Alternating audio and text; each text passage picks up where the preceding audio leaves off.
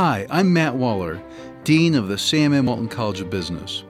Welcome to Be Epic, the podcast where we explore excellence, professionalism, innovation, and collegiality, and what those values mean in business, education, and your life today.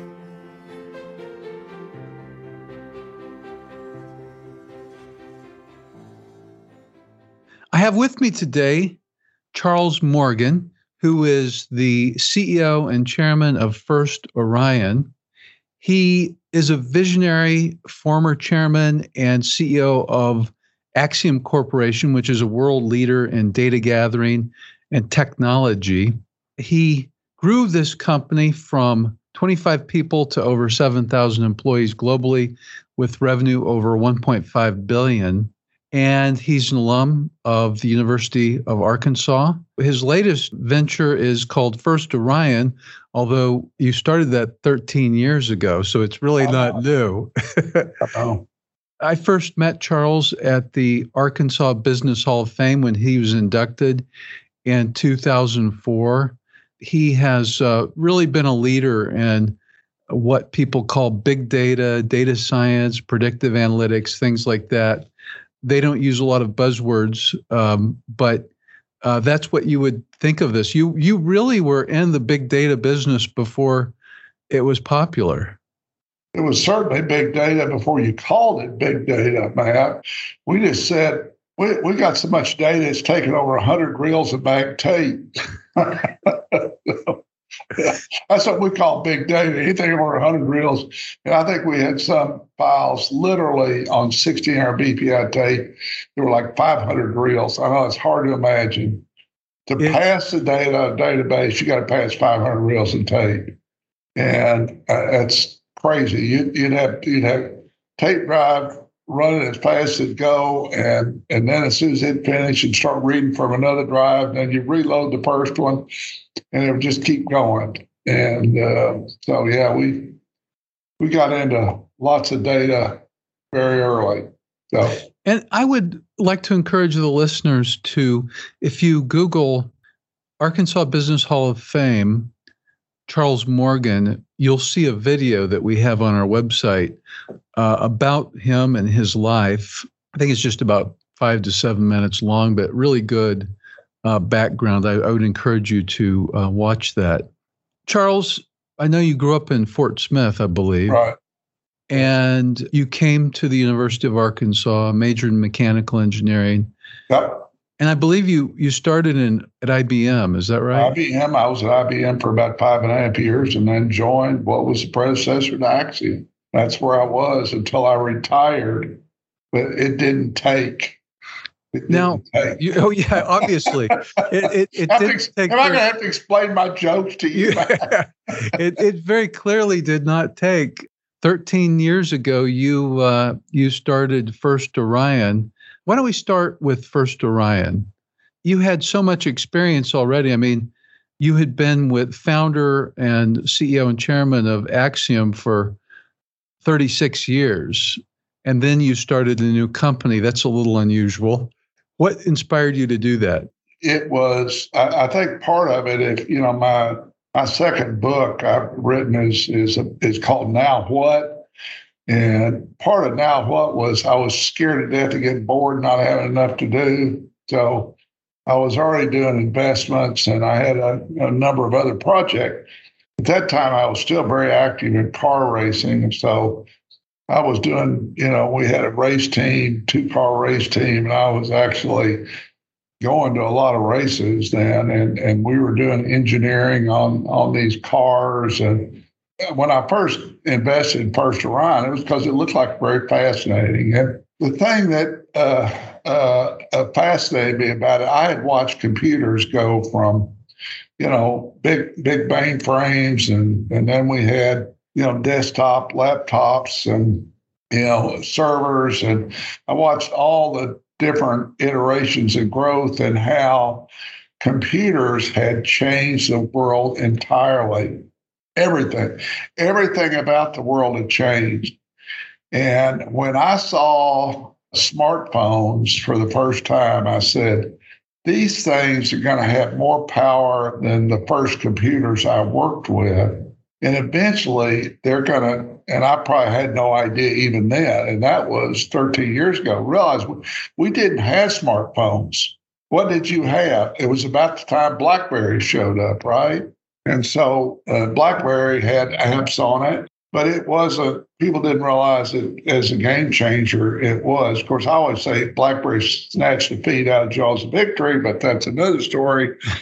And, early on, we started developing apps on BlackBerry. But back to the original question, I just said, this is going to be a fascinating field to get involved in. And the original idea was to interconnect BlackBerries, not just do apps on BlackBerries, but connect the device to the network so it could leverage some additional network capability. And originally, we wanted to block calls in the network with Fireline. That turned out to be impossible, but we figured out how to do it with an app on the phone. And, now we're back fully in the network like at T-Mobile. We have 80 servers inside of T-Mobile right now. Plus, we have a couple of thousand servers running in Amazon. So we've got huge footprints for data analytics and processing. But I was fascinated with First Orion because it just looked like this is going to change the world again.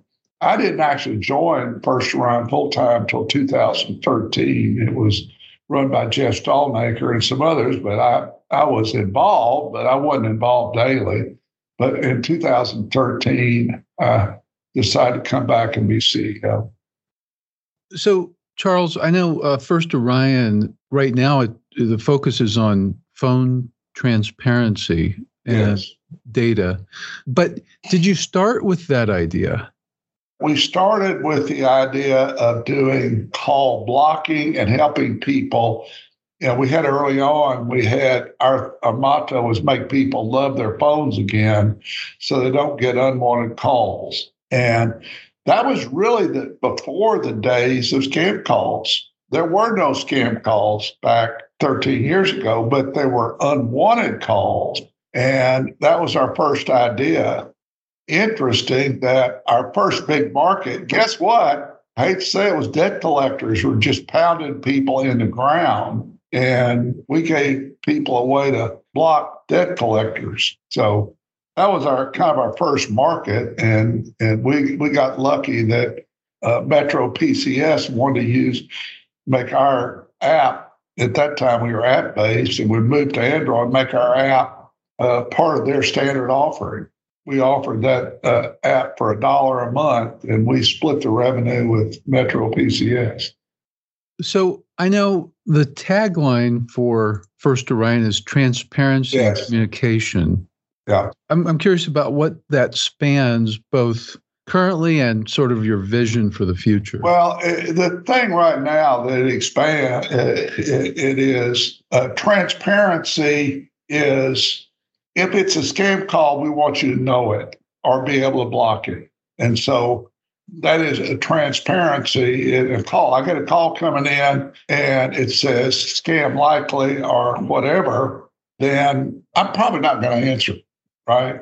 But if the call that comes in says something like, I just did this morning, or I wasn't for you, but I don't know if we can see that or not. It says, of course, we're only going to use the audio, but let me read it. Yeah. It says First Orion customer service.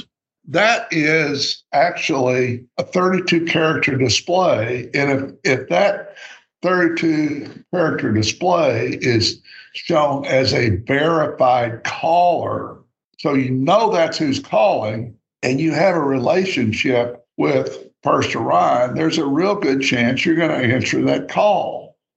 If it says 1-800 you're almost assuredly not going to answer the call, even if you have a relationship with First Orion or not, because you may or may not have that number in your phone. So enhanced displays, verified displays, scam likely. And our goal is to have every mobile handset, every single mobile handset in the country connected. And we have now about 105 billion T-Mobile and former Sprint handsets that can do this. That's live. What you just saw is real. Actually, we've expanded the number of characters we display as of this week, which helps it give more complete information. But we also have a capability called Engage, which lets us actually put a full screen display on that will have an extended message, logos, pictures, all other kind of stuff. And that is a precursor for a revolutionary technology that's going to actually be standard around, at least in the United States, called RCD, Rich Display of Data. Bunch of stuff you can put on it, so it could actually link to a website or a bunch of other stuff. So all these technologies are coming down the road, and the idea is if we can secure all this with a technology called Stir Shaken, which again, I'm not trying to, bury everybody in acronyms here, but Stir Shaken says we know who initiated that call. And we can verify that if it says it's this person, that whoever initiated that call, if it was initiated by Verizon into the T-Mobile network, we know that Verizon holds her hand up and says, I know that ABC Financial did generate this call and it was not spoofed. There's a lot of underlying technology that's all converging to make the calling environment secure. And we are well down the path to becoming what we'll call the central exchange for all this branded calling. That's our goal right now. And I jokingly say to people, this company is going to be way bigger than Axiom, even though we only have 300 employees right now. But I'm convinced they'll be a bigger company than Axiom. Great entrepreneurs solve problems that persist across large groups. And this is clearly a problem. You all spotted it early. Yeah. People talk about it like they talk about the weather almost. Yeah, exactly. You never go to a party and somebody says, I got an IRS camera, I got this, or, I know a friend who just paid $500 for da-da-da-da-da, and it was a scam. It just happens all the time. So I would imagine, Charles, this type of technology requires a huge amount of R&D. Yes, it does. But that's what I love. As you can well imagine, I'm the chief technology officer for this company, really. And, I meet with all our tech teams and I'm involved in, I'm the one who, generally writes the white papers and says, kind of here, map out the plan. And I'm working on a second white paper for this year, actually. It's kind of mapping out our organizational strategy to take on the massive growth that we're about to undertake. I like to grow things and I like to grow people. I want to come back to that. That's a really interesting topic. But before we do, I'm really impressed with how involved you are in everything. But also, you write the white papers. You've also written books. Yeah, just so you're clear, I'm a terrible writer, but I have pretty good ideas and I'm a damn good storyteller. Well, the white paper that I'm working on right now, my outline is about 13 pages of my comments and commentary. And I'll work with the guys, and I'm writing some more of it right now. It'll turn into a 25-page paper that I am also collecting input from other leadership, but I manage the narrative. Still, most leaders don't do that as much. Well, I've still even recently written, design software and actually prototyped some in the last 12 months. So most leaders don't do that at my age. Yeah. You graduated from the University of Arkansas in 1966, I believe. Yeah. So you're 78 and you're still involved in that level of detail. It's really impressive. But I am interested in the writing piece, even though I know you get input from lots of other people and you have editors and so forth. All writing at your level should be that way anyway. But you still have to do writing because you have to get the concepts down on paper because no one else is going to be able to do it. Oh, that's right. So, but it's an interesting thing to think about because, again, I think a lot of leaders don't do that. And I'm curious because I'm like you in the sense I write a lot, but I found that writing helps me think strategically. It organizes your thoughts and you are forced to think about what next. You're forced to think about how all this stuff fits together because you go back and read it and say, that doesn't make a lot of sense. Or, I completely underestimated this element of it, and I need to go back and rethink that. If it sounds good to you in the end, it's logical, and you can, sleep on it and come back and read it, and it sounds like a rational plan, then it probably is. Yeah, I think too, if all you do is just whiteboard and you don't really get your thoughts down, right, they're so loose that you can overlook really important errors in the logic. Right. And the other benefit of getting it written out clearly is that it gives other people the opportunity to critique it and say, well, I see an issue here.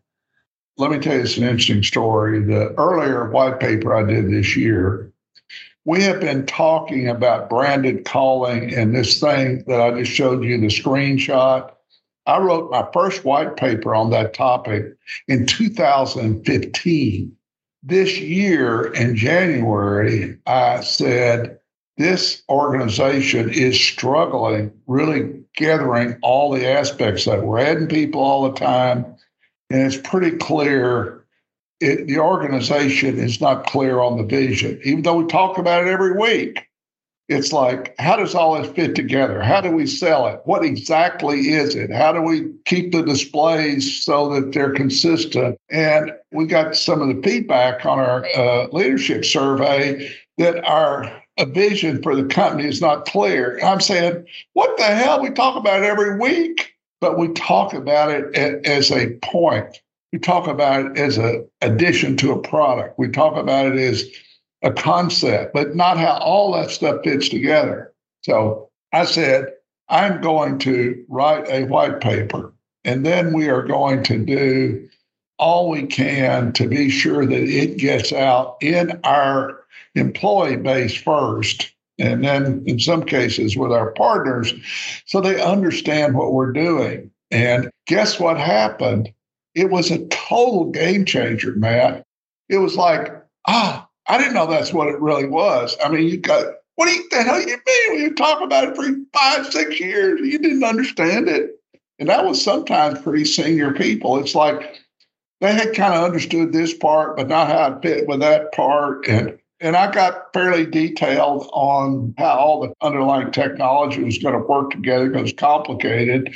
And I ended up working out some of those issues, not just myself, with some of my senior leaders, some of the things I hadn't thought about either, Matt.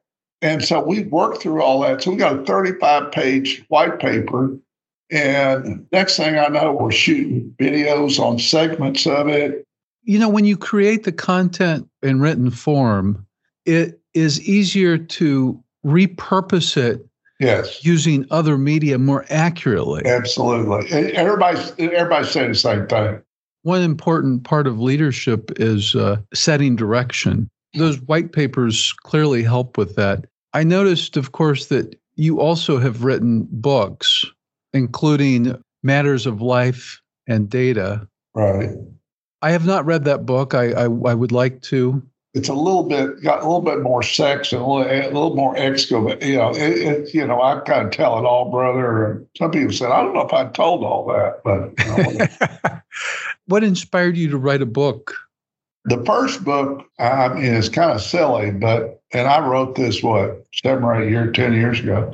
I had people for 10 years before then or more tell me, you need to write a book and explain what Acxiom is and what it does. And, my son or daughter worked for you, and I never knew what they did. I didn't understand the company, but I bought your stock, made a lot of money on stock. I don't know what you did, My wife and I went on a trip to Italy, and I don't know if it was a conspiracy. There were about 8 couples, and we went to Academy dell'Arte, and we spent a week there.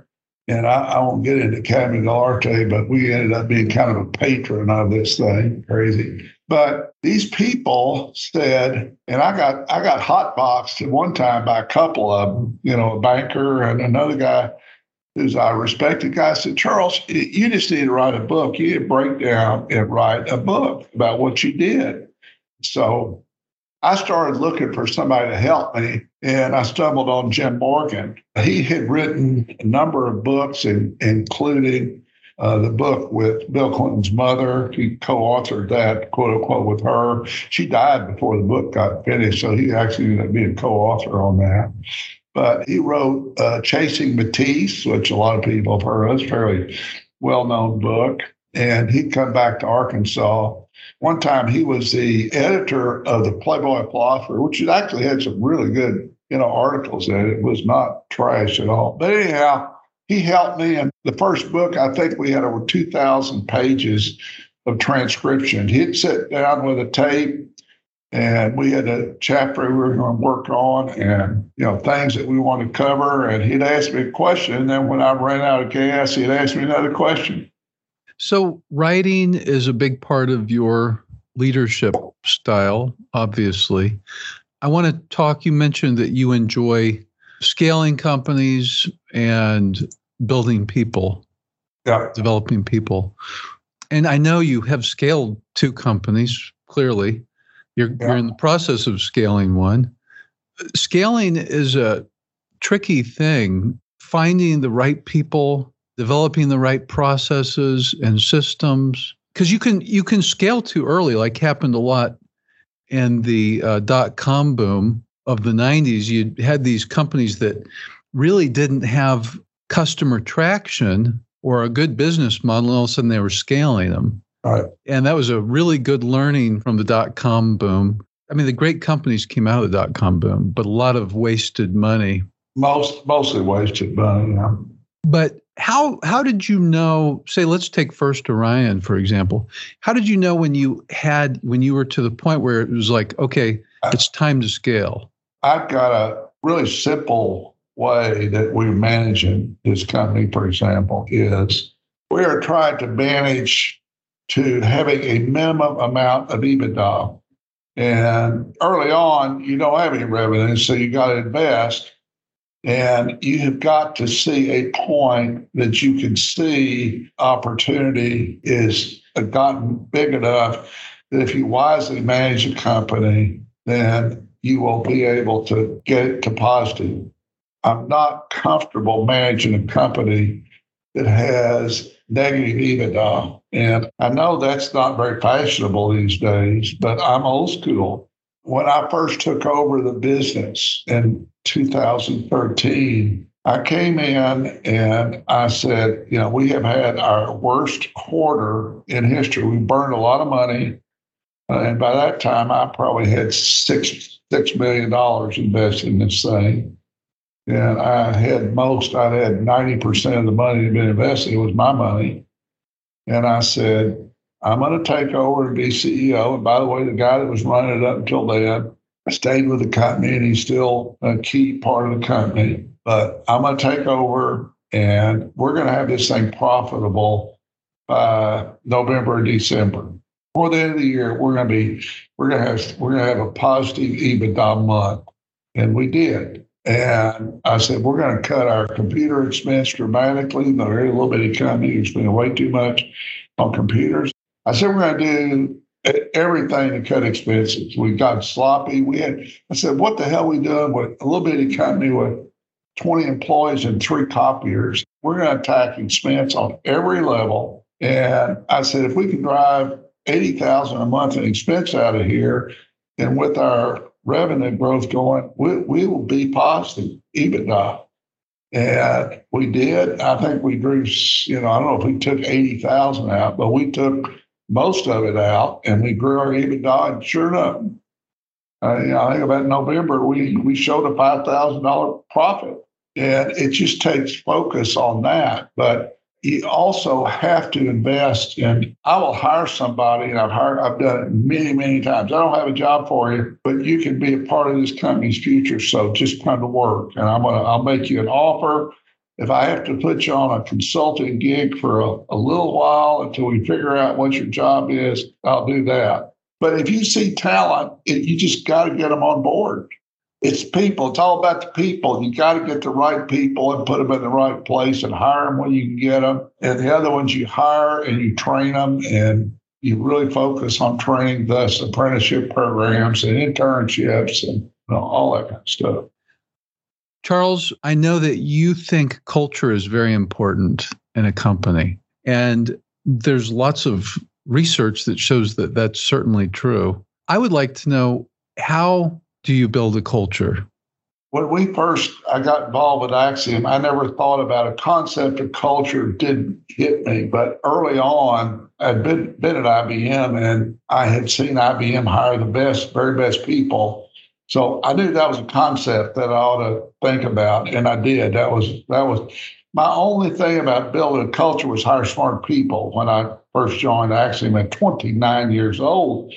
And what happened for about the next 10 years is we grew that business a lot. And along the way, we thought about hiring a lot of good people. We were forced to put in educational systems, and do other things to help us grow our people.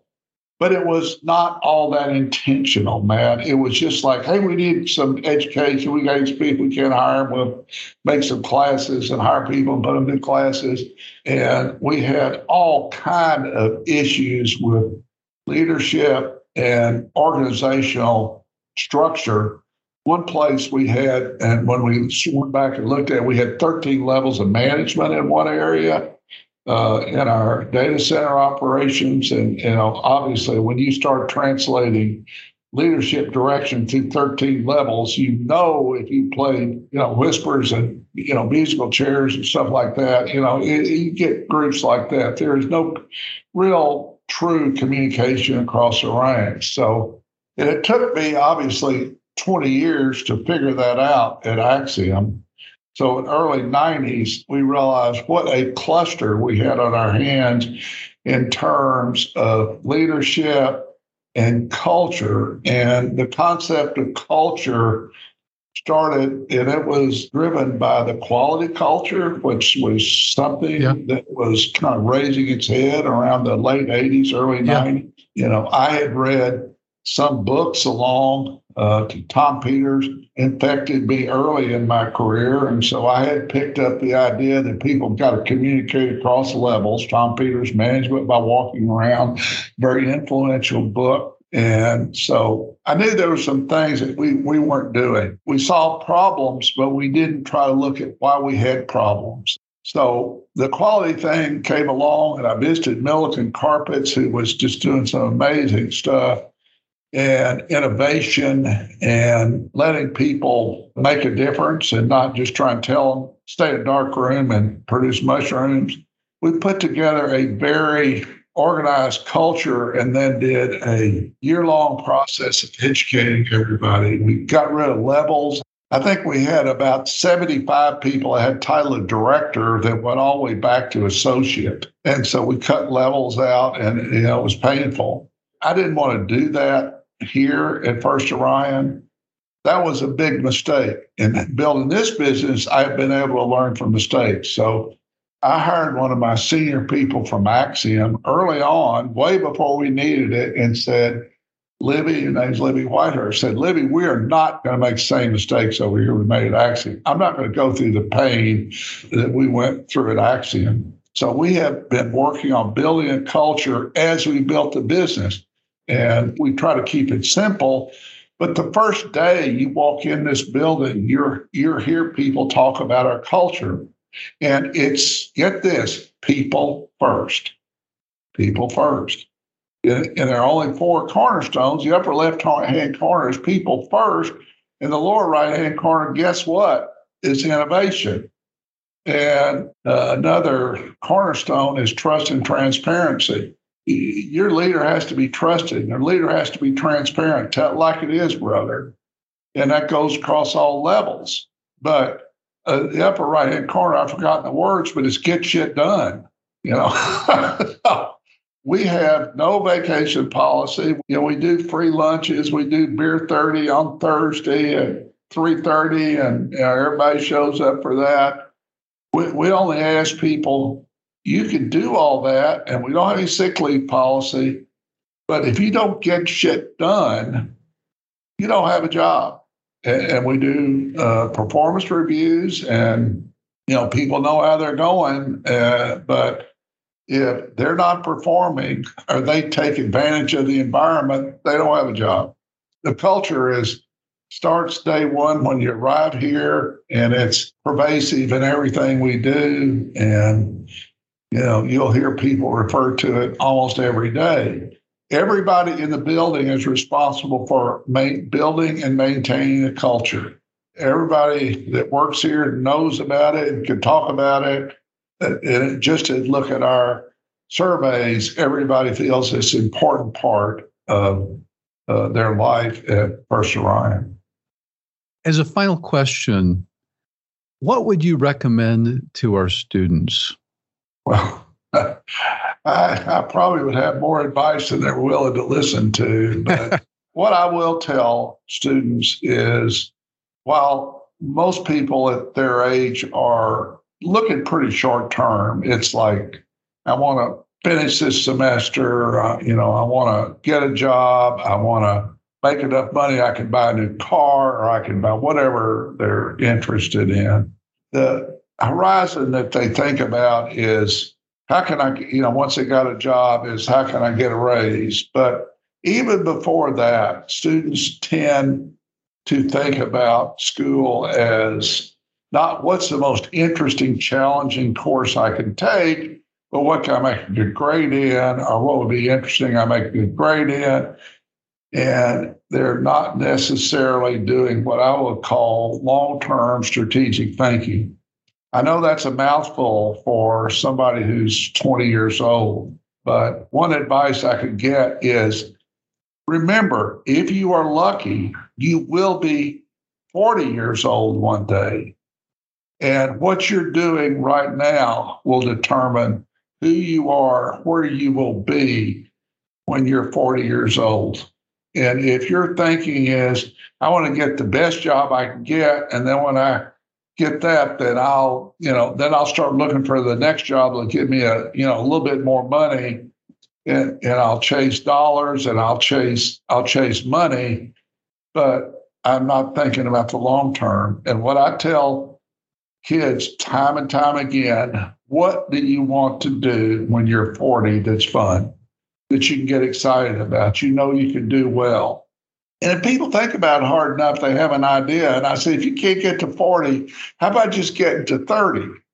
And to get to the best job, to get to the thing you want to do, you're going to have to learn as much as you can learn. You're going to be continuously learning. And you're going to have to look out not just for yourself, but for those you work for. The guys that get promoted are the guys that work best with others and are seen as somebody who influences the action and, by the way, get stuff done. And is part of an active team. And once you get into a managerial role, it's the guys that hire people smarter than they are that are the most successful ever.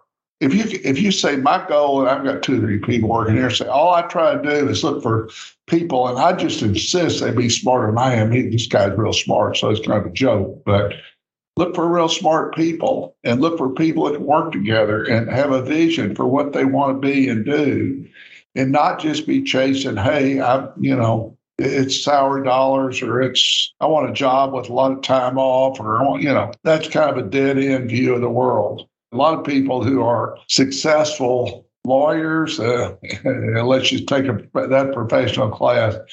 Over the years, I can tell you how many 45 to 55-year-old lawyers I've had come to me and say, I would like to change professions. You have any ideas? I don't like what I'm doing.